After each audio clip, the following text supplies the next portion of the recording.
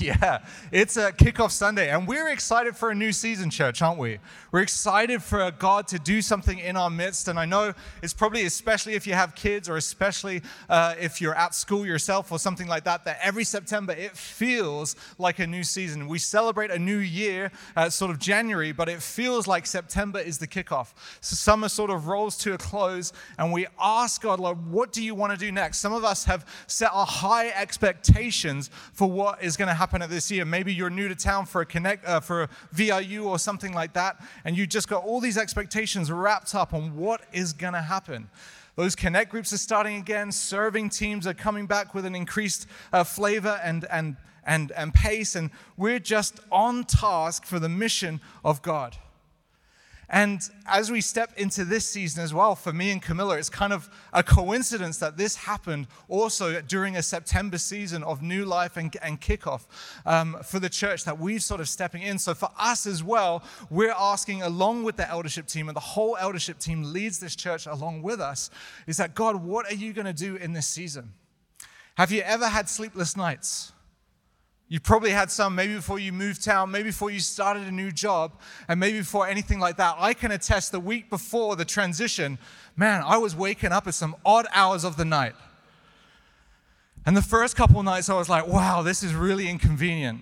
Is this the lead guy blessing someone? We had a family come stay with us for the transition weekend, and I was telling them about my sleep that week, and they were like, yeah, I don't know a single lead guy who sleeps well. And I was like, no, what are you doing? What have we done? What are we stepping into? Suddenly Mike and Debs can get to sleep now, and we're going to be out worrying. But when you start a new season, and what was cool about these things when I started to wake up, and gladly after the transition sign, I just felt a new peace for this thing, a new power over this thing as well. Speaking to Camilla, we just feel ordained and purpose for this place, is that those times of waking up have turned into times of prayer with God, where God has brought a worry or a thing to the attention of saying, oh, wow, the church really needs this, or what about that person over there? I miss them. What are they doing? It's just turned into prayer after prayer after prayer. Debs was telling us just before the transition at one of the times when we were over at their houses that you're going to find and open up a new level of devotion between you and God. And it's out of necessity. Sometimes you're forced into devotion with God out of necessity for a season you're taking. And some of you are in that thing as well here this morning. You've taken a fresh step. You've come to a new city, and you're asking God, reveal the church that you want us to be at. Reveal the people that you want us to be connected with. And we, as a leadership team, are asking for this as well. God, show us the way forward. God, show us how we should build this place out. God, show us after the years of COVID and all that other stuff, how to rebuild again, how to have joy again, how to celebrate again, how to party again, how to worship the living God again as a people on mission for Him in this city. It's a new season. We don't know how long it's going to be. Mike and Deb's 25 amazing years. But they started out, and we heard all the stories at the 25th anniversary last week of this church. And we heard that they came with nothing. They came with empty hands. They came with their 3 kids. And all they did was say, God, give us a people here. We're going to start a connect group, and we're going to see how big that connect group gets. We've got no boundaries on it. We've got no walls on it, and we say, God, everywhere that you want to expand the walls, do that amongst our midst. I'm sure that was their thought, and that is where we are at today. The walls have greatly expanded from a connect group meeting in the bottom of their house into all the believers that we get to worship with here this morning. Again, they didn't know where God would lead them exactly. They didn't know that we'd be in this building with this leadership team with your exact faces, but they knew God was going to do something good in their midst, amen? And He's been faithful to that call over their lives. And as we start the next season of Oceanside Church, it is not lost on us the bigness of this season, the bigness of what's going on, the taking and the passing on of the reins and things like that. And I felt God say, I was asking Him, what kind of thing should we preach on right off the bat? What is that first message right out of the gate? What do the people need to hear? And as God says, God just came back and said, keep first things first. Keep it simple, church. I'm reminded we were at the Chicago Equip, which was a conference for our partnering churches down in the States. Just after we announced the transition, me, Camilla, along with a couple of the staff, we all went down with Mike and Debs as well. And one of the messages was preaching on the churches of Revelation. And if you know anything about Revelation, if you've read that book right at the end of the Bible before, you know that Jesus speaks about the different churches. And the first church he speaks about is a church, and he gives them all these recommendations. You've done so many things good, you've done so many things well. But he says this at the end, and he says, but you forgot your first love.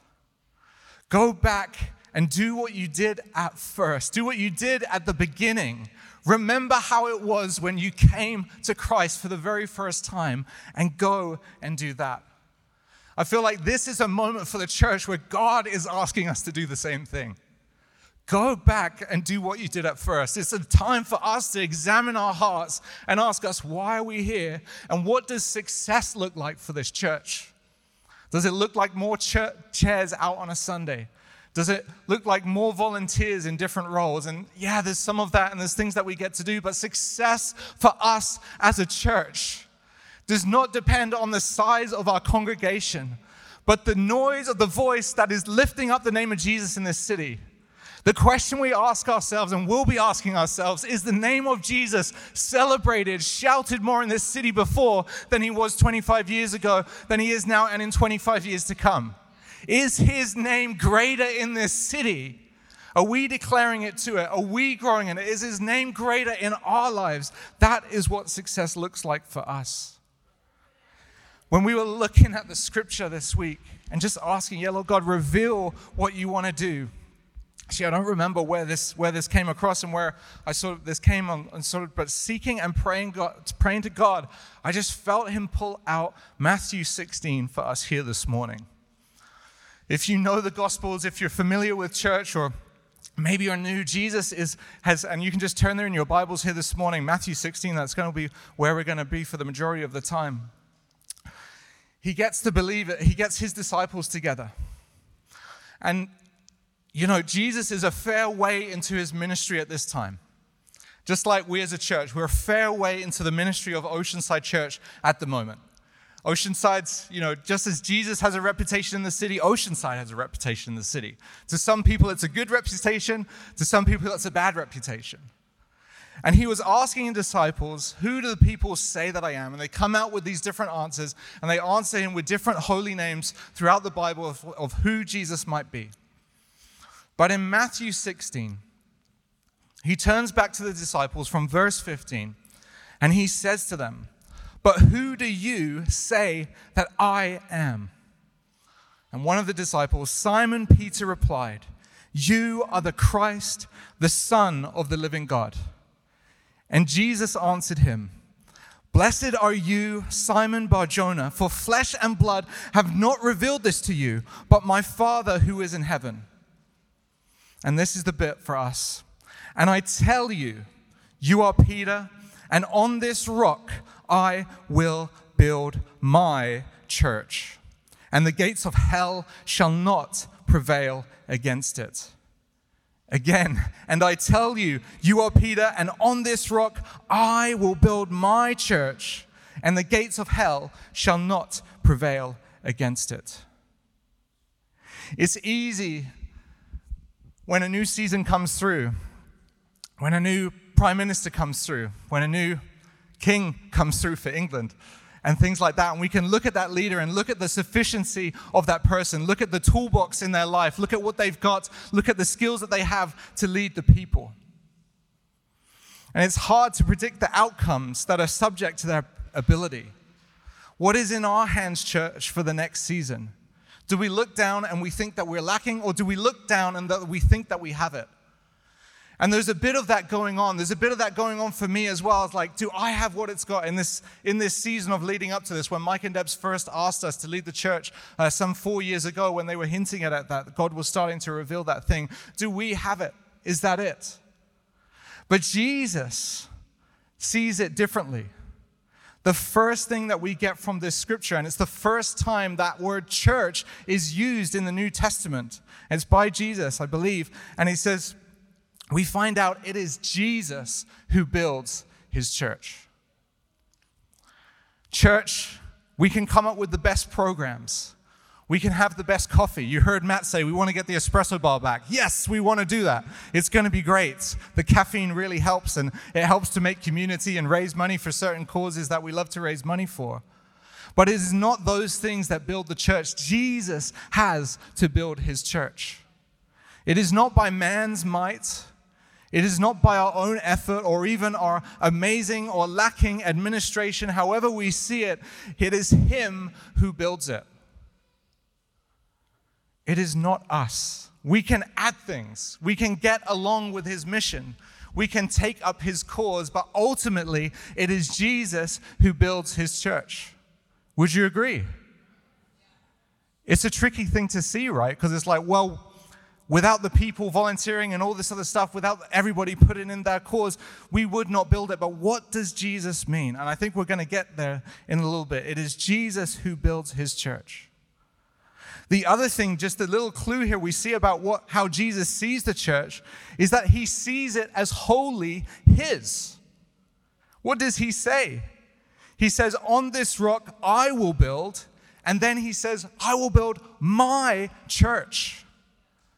That's humbling as a leader to stand up here before you. And there's lots of people saying congratulations and other things and well done and all these other things as we interact and we celebrate with you about the next season of the church. But church, this is not our church, it's his church. We stand and the eldership team stands before you and lays out the cause of God as stewards of him. We want to lead well. We want to shepherd well. We want to pastor well. We want to celebrate when there's times of celebration and mourn when there's times of mourning. But it's Jesus' church, and it is wholly his. It exists for him, it exists by him, and exists all because of him. And he is building his church. How many church leaders do we see fail amongst us? And we get downtrodden, we get disappointed. Some people leave the faith entirely based on one person's leadership and how they can fail. And it's odd how we always want to do that, right? We always want to put one person at the beginning, someone in the flesh. And Israel did it as well when they asked for King Saul. They're like, just give us a person who can be king to us. But Jesus is saying, no, it's me, it's mine, I am building it, it's my church, it's Jesus' church. It's Jesus' church, and it's him who builds it. But the other thing here, and this is probably one of the most widely debated scriptures in the Bible, right? If you know anything about it, this is sort of where the Protestants go one way and the Catholics go the other way in terms of the interpretation of this verse and what Jesus is saying here. And how we interpret this verse, we won't get into all the weeds right now, but Jesus says something quite particular about what his disciple Peter said about him. If the first point was it's Jesus who is building his church, the second point for us this morning, church, is that it is built upon the revelation of who Christ is. Peter replied, "You are the Christ, the Son of the living God." You are the Christ, the Son of the living God. And Jesus blessed him and told him it was not, he didn't conjure that up from within inside of himself. That had to come from a revelation from his Father in heaven. And then Jesus says this about Peter's words. He says, "On this rock I will build my church." Church, it's our job as leaders amongst you to push you, to pull you, to show you, and see Jesus revealed in this place. When Jesus was talking about a rock that his church would be built on, we believe that he was talking about the rock of what Peter just said. That is, you are the Christ, the Son of the living God. That was the rock, the immovable thing, that revelation from the Father that Jesus was going to build every man, woman, and child into that church who believed. The church is built upon the revelation of Jesus Christ. And that's where I'm saying, church, that in another 25 years or in another season, if we want to judge how well we're doing as a church, is Jesus being revealed in a greater way in this place than ever before? Are there more people who are experiencing that revelation? Are long-serving Christians, have they gone stale? Or are they falling back in love with their first love and seeing Jesus for how he reveals himself? Because when we fall out of love with Jesus, or we fall into the monotonousness of just coming to church every Sunday, it's because we've lost that revelation of who he actually is. Because Jesus is the one who spoke the stars and heavens into creation. You can never get bored with him. You can never get used to him. You can never be with him and not be touched by his presence and transformed. He has to move you because we are his creation and he is the creator God. How many times can we look up at the stars and just get used to it? But when we actually think for a second or two about how gigantic the creation of this universe is, we stand back and we can never get used to that thing. It's so exciting that Jesus has put in us creativity and industry and all this other stuff so we can send up telescopes into space and we can see more of his creation. Parts of his creation that he didn't even need to put there. But he spoke into being all these things just to say, my name is great and you will never stop finding out how awesome and how powerful I am. That is the Jesus that we can't get used to. That is why it's not 6 Sundays and done and you've heard everything. It's we've got to come back to this place and we push one another forward to the revelation and we each bring testimonies and all this other stuff, and our connect groups act as facilitation for us to share how deeply Christ is affecting each one of us. And as we hear one thing, we're spurred on by the next thing, and that pushes us towards into Christ, his revelation of who he is. I'm sure after Peter was the one to say it, it sparked off the other disciples as well, and they had to have their own revelation from heaven. But upon the revelation of Jesus Christ, his true position as the Son of the living God, he will build his church upon that. And that is what this morning is about, church. Everything that we do, everything that we put our hand to, we're asking for Jesus' name to be made great in it. Churches can be built on so many things. They can be built on a person. They can be built on charisma. They can be built on entertainment. They can be built on good ideas or wanting to install good morals into the next generation, or you had a good experience or something like that. They can be built on so many things. But church is none of that. It's the revelation of the risen King, Jesus Christ.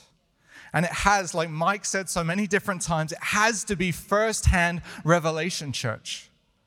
If we are going to grow as a church, if he is going to build his church, it's not good enough for a revelation coming from Matt and Beth on the worship team or from someone bringing a message. We have to experience it for ourselves. Our families won't be changed unless we experience Christ for ourselves. Our workplaces won't be changed if we don't experience Christ for ourselves. And when you start experiencing Christ, just like you remember when you were first saved, people can see it. And people start asking about it. People can see there's been a tangible change in your life and there's just something different. And church, we need to ask ourselves and ask Jesus to renew that first love within this house. The revelation of Christ is a rock. It comes from heaven. It is only delivered by the Father who is in heaven. And it's a rock. It says this in Ephesians 2. It says, so then you are no longer strangers and aliens, but you are fellow citizens with the saints and members of the household of God, built on the foundation of the apostles and prophets, Jesus Christ himself being the cornerstone, in whom the whole structure being joined together grows into a holy temple. In him you are also being built together into a dwelling place for God by the Spirit. How do we grow as those living stones? How do we grow this place into a temple, a dwelling place for the God by the Spirit? It's by knowing who Jesus is fully, church. Jesus is the cornerstone for this church. And at the beginning of a new season, we affirm that thing. And we say, we are going to get this right. We are going to worship the living God. My son loves to build. One of the great things that I've seen him come alive recently is he loves to build Lego and all these other things. And we're like, oh yeah, this Lego box is rated for a 6-year-old, but you're 4. You're doing great. It's awesome. But and he can sort of follow the instructions himself and all this other stuff. But how many of you parents know if you're helping a kid with a Lego brick, if they put a Lego brick in the wrong place and then they get further and further down the thing, man, you're in for a world of hurt. You're in for tearing hundreds of bricks back and finding the one we need that we put down earlier, but it's the one that's got to come later. Just like with us as a church, this is a time of examination and building again to say, God, what are you building in this season? Point number 3 for us here this morning is that his church is being built, and this church, his church, is being built by a king who has utter dominion over everything. Peter recognized this. He recognized a few things, but one of the things he recognized was that Jesus was the Son of God. And let me tell you, sons have authority in the house. We see that, right? This week, the past week, I'm British, the Queen died. Tragic? No, it's not. She was a great queen. We love her so much as a people. But one of the things that surprised me was how quickly Charles became king. I thought we had to wait a few weeks. I thought we had to, have all the ceremonies that are going to be about tomorrow and then wait a few weeks for the coronation. But no, it was this thing, and I was watching it happen on the news, and I was just fascinated and getting all sorts of nostalgia back from all this sort of stuff. And I'm sure some of you have been sort of looking into it as well, and just the outpouring of people's respect for the Queen and how she just carried out that job. But Charles became king very quickly. It was instantly everything changed. There were races to update all the Wikipedia pages because it's no longer God save the Queen, it's God save the King. I think probably the largest thing that takes the most amount of time to change is all the currency. But other than that, everywhere, it instantly went from the Queen to the King. The succession plan, there was no break because there was this thing in place that knew that England always has a queen or a king, and it always goes. And it happens in an instant. But church, how much more for Jesus, being the very Son of God, does he have dominion over everything? And church, as we realize who Jesus is, as we think about his nature and his position, and I love where Wes was going there about Jesus being seated on the throne during our prayer meeting and leading the meeting as well, is that we need to know not only Jesus' title, but also his authority and his power over everything. Because we quickly realize, just like as when I look up at the stars and think, wow, that's so big and I'm so small, there is such a freedom in that. You worry about so many things, but then you realize how big this other thing is. You're just like, wow, I'm so insignificant compared to this. The fact that God would use us, the fact that God would minister through us is amazing. In Colossians 1, it says this, and I was listening to this on loop this week, is that he is the image of the invisible God, the firstborn of creation. This is talking about Jesus. For by him all things were created in heaven and on earth, visible and invisible, whether thrones like the Queen or dominions or rulers or authorities. All things were created through him and for him. Created through him and for him. He is before all things, and in him he holds all things together. And then talking about us, the church, he says, and he is the head of the body, the church. He is the beginning, the firstborn from the dead, and in everything he might be preeminent. It's a humbling experience to have the father of the house say, hey, we see the church being transitioning to you in a few years.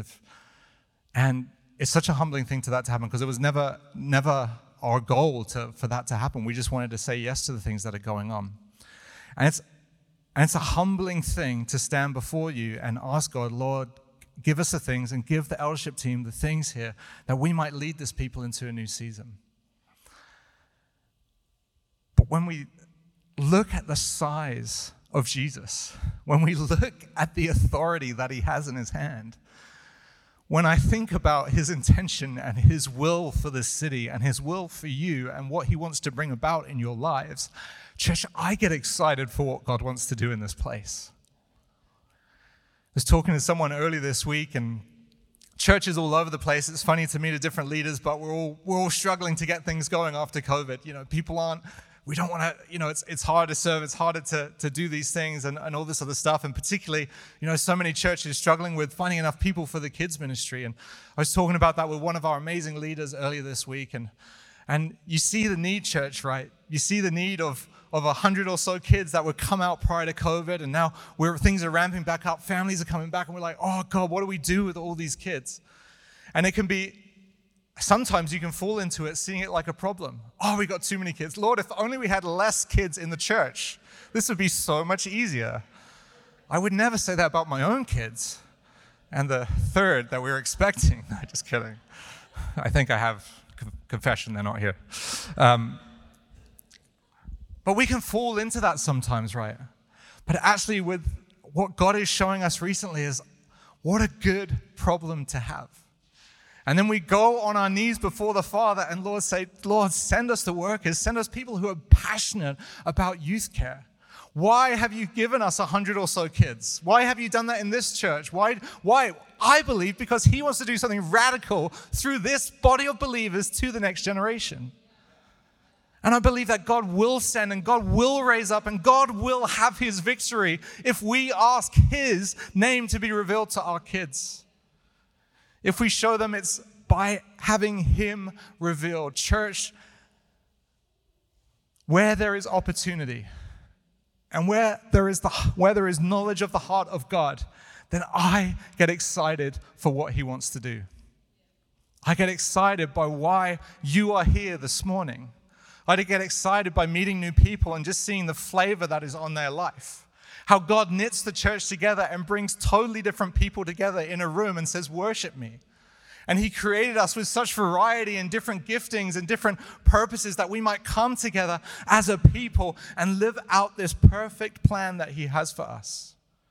Church, every struggle, every need that we are seeing is an opportunity for us to say, Lord, reveal your purposes to this church. May we be faithful with what you are doing. In Ephesians 1, it also says this about God having authority over everything. It says, Ephesians 1, verse 22, it says, God has put all things under the authority of Christ and made him head over all things. And get this, I've read this so many times, but with the topic of today, it just jumped out. He made him head over all things for the benefit of the church. And the church is his body. It's made full and complete by Christ, who fills all things everywhere with himself. Church, how ridiculous is it that the living God, Jesus, who spoke creation into being a part of the Godhead, part of the Trinitarian God, that God would put Christ over everything for the benefit of who? The benefit of us, church. Jesus came, was nailed to the cross, rose again, authority over everything given to him for the benefit of his body, the church. Church, if God is for us, like that song Battle Belongs sing, if God is for us, who can be against us? If God is for us, who can be against us? Sometimes we feel like it's not so smooth sailings because we're not really operating God's will. Maybe we're asking for for things that are outside of what he wants right now. But church, if we put our hand to the work that he's got for us in his will, then what can be against us? For the benefit of the church, I am encouraged by that verse, that Jesus Christ, his very self, the Son of God, has dominion over all things, not just for the benefit of himself, and we get the scraps, but for the benefit of the church. Church, we can go to him. If the authority is there for a reason, it's because God wants us to work out that authority in this city. God wants to work that authority for the church and increase it and build it upon his revelation. How great is that? Point 4 for us, and it comes out of the Matthew 16, is that nothing can prevail against his church. Isn't that awesome? Isn't that amazing? And I tell you, Peter, on this rock, which is the revelation, the confession that Peter just had, I will build my church, and the gates of hell shall not prevail against it. The first thing we see here, I guess, is that we have to assume is that hell is actually trying to prevail against the church sometimes, right? Hell actually wants to prevail against the church. Why would Jesus mention that hell won't prevail against the church unless hell was trying to prevail against the church? It's trying to prevail against the church, but it won't. The enemy cannot remove Jesus from his throne.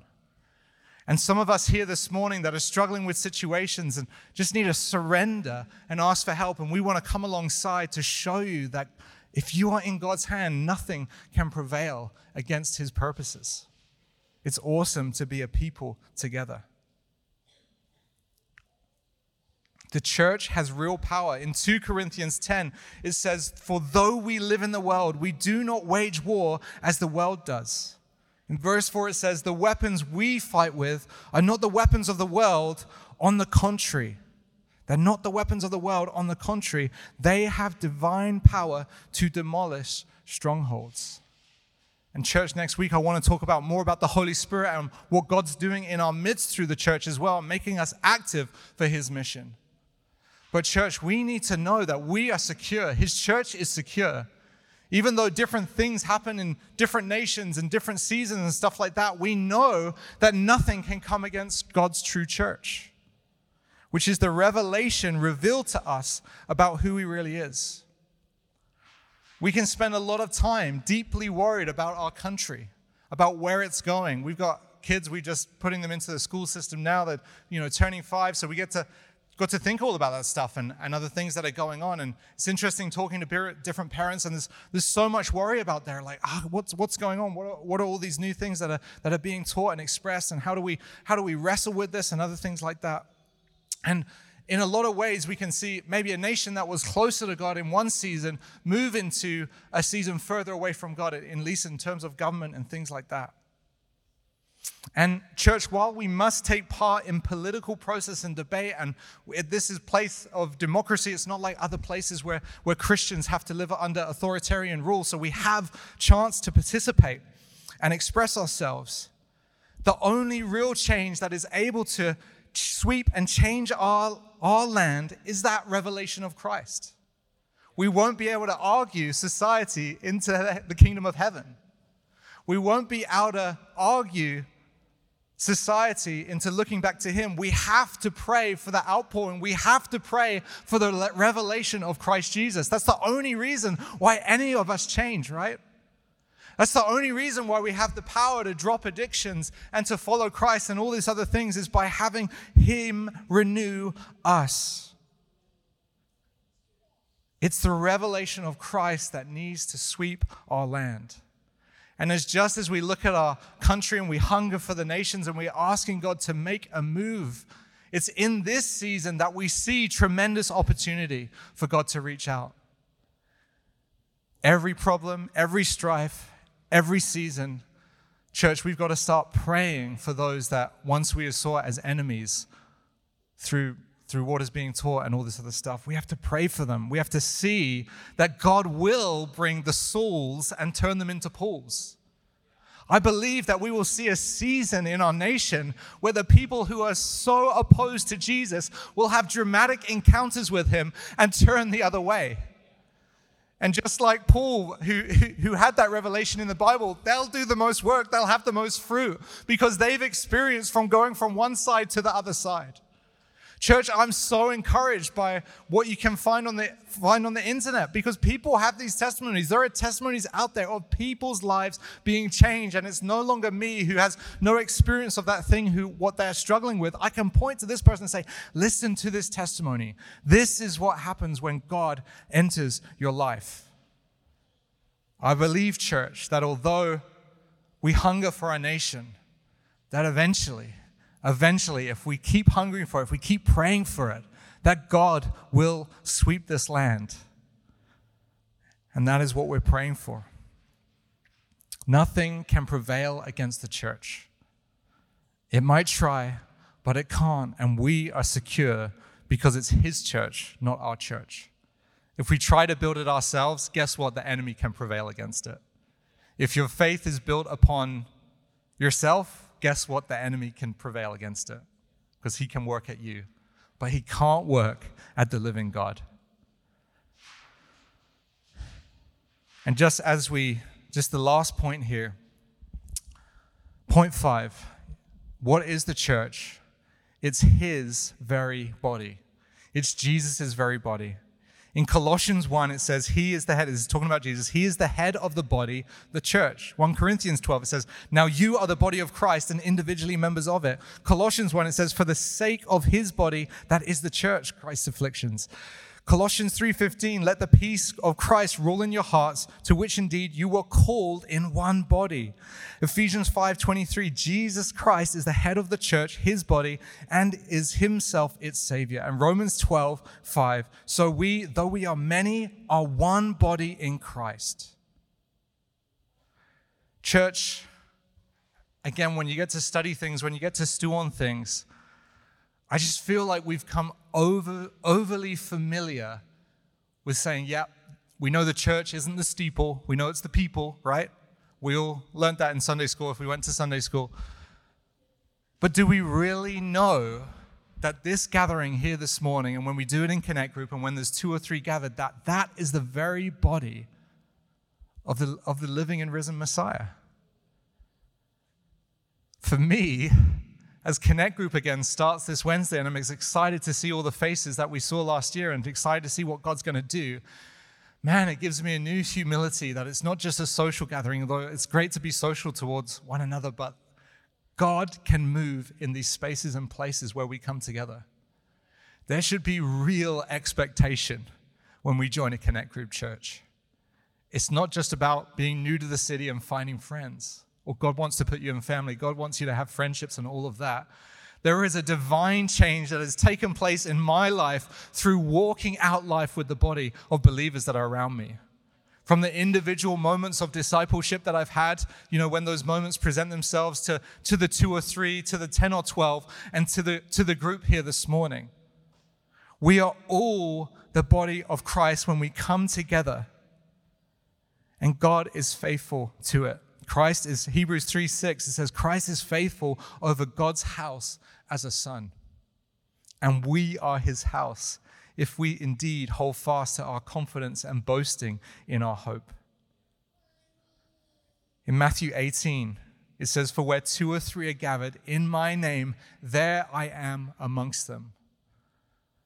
Church, I know I've said this before an example, but if Jesus was somewhere else on planet Earth, if He was, if He was in Sierra Leone, you would figure out a way to get to Sierra Leone and see the living God. No matter what it took, no matter how many credit cards you need to take out or anything like that, if we knew Jesus was around, we'd be like, get me to Jesus.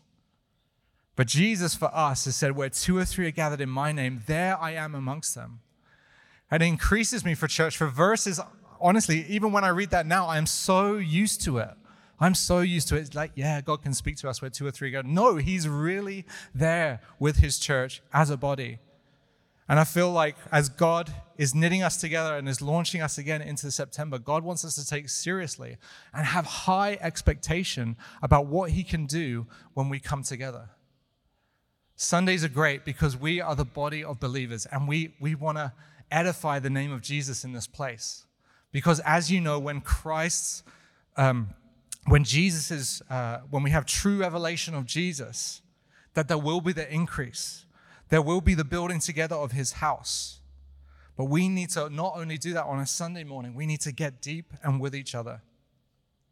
It says in 1 Peter 2, verse 4 and 5, it says, you yourselves, like living stones, are being built up as a spiritual house, to be a holy priesthood, to offer spiritual sacrifices acceptable to God through Jesus Christ.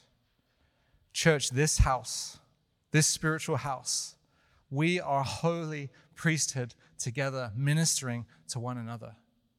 And I want to say, it's so awesome to see, life flowing back into the church after COVID and all those years, because when you weren't here, there was something missing.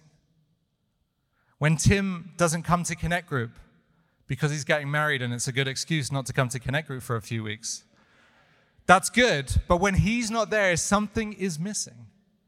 His voice, his life, his perspective on Christ is missing. And for us ourselves, we need to raise the expectation and not have the false humility to say that, me going there doesn't add anything. Now, God wants to build this place into a thriving place through each one of us. So get into Connect groups. Sign up to lead a Connect group. Maybe start to host a Connect group with another leader, but then we'll trick you into leading a Connect group or something like that. That's a good one too. Shoot, did we just reveal our hand? That's good. It's called discipleship, okay? It's valid. Maybe as we just invite the worship team back up here, and we can just maybe end with that song that we sung last there.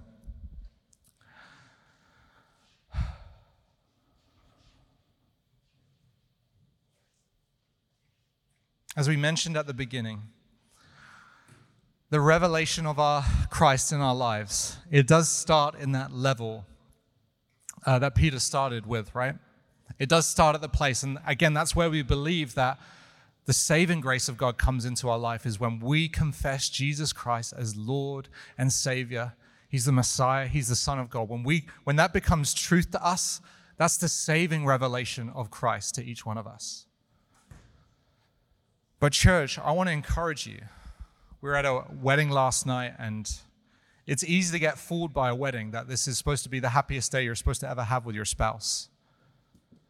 But if you do relationship right, or the first day with a baby, you're supposed to think, that's amazing, it's the most you ever loved them and all this other stuff. In our relationships, in our marriages, we know that if you do a marriage right, it grows.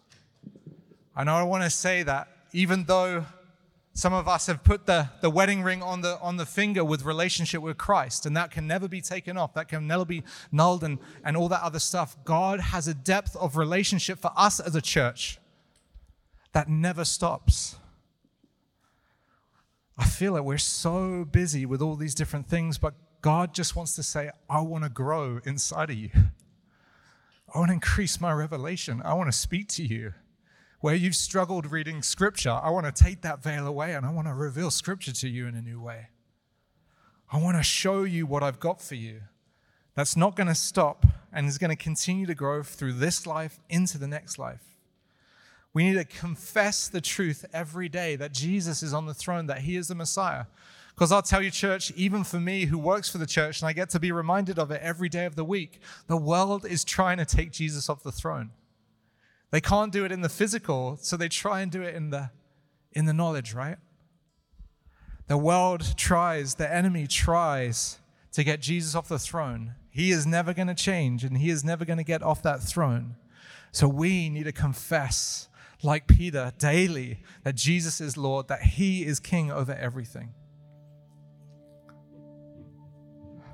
In Romans 15, it says, "May the God of endurance and encouragement grant you to live in such harmony with one another in accord with Christ Jesus, that together you with one voice may glorify God the Father and of our Lord Jesus Christ.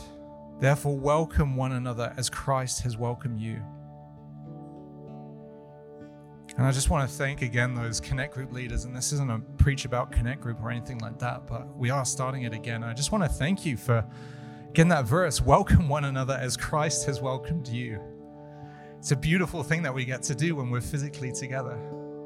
It's a beautiful thing when we open up our homes, and sometimes it's harder to actually go to someone's home and to take that step. We don't do that in Canada very often, go to someone else's house.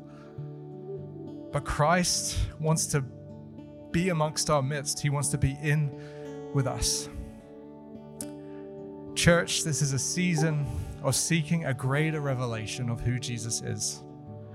As we start a fresh season and as we thank God for what he has done, and now as we ask God, what are you doing next? First, we're going to get this right. And we're not going to move on from the living God, Jesus who died for us. Thank you, Lord. And the band are just going to lead us in a song. Just want to encourage you. When I've had times and seasons in my life where I've heard a message like this and you're met with a season of dryness. Sometimes you're hearing a message like this and you're like, yeah, amen, I get it, I'm there, it's all good, this is just an encouragement. In other seasons, you get met with, I'm not there. Guess what I think you can do here this morning? I think you can pray to the living God and ask him to reveal himself to you. You know why I think you can pray that? Because I think he wants to do that for you. He wants to change hearts of hard-hearted stone and turn them into soft vessels. He wants to turn seasons of dryness into seasons of flood, beautiful enrichment. And church, we ourselves, as we stand before a new season, we ask the living God, Lord, work in this city. Do a work in this place that man can't. Lord, we start by coming and entering to your throne room and declaring that you are the living God, seated high and lifted up. Let's just stand, church. Lord, you are high and lifted up. Maybe just if you feel like it, just begin speaking words like that. You are worthy of it all, Jesus. Lord, we want to see you. We want to know you. We want to see you lifted high above this nation, above this city, in our workplaces, above our brothers and sisters who don't know you, Lord God, above our wayward sons, Lord Jesus, and daughters who are hungering to come back, Lord God. And we say, all I can do right now is have a greater appreciation and a greater revelation of you. And Lord God, we ask that for this church. We ask that for this body. We ask that for your body, Lord God. Increase the revelation. That this thing may not be built on man or its best plans, but it's built wholly on a hunger for you. Lord God, may we diminish and you grow great, Lord Jesus, in this place. Thank you, Lord God. Let's keep praying. Let's keep asking God to reveal himself. Amen.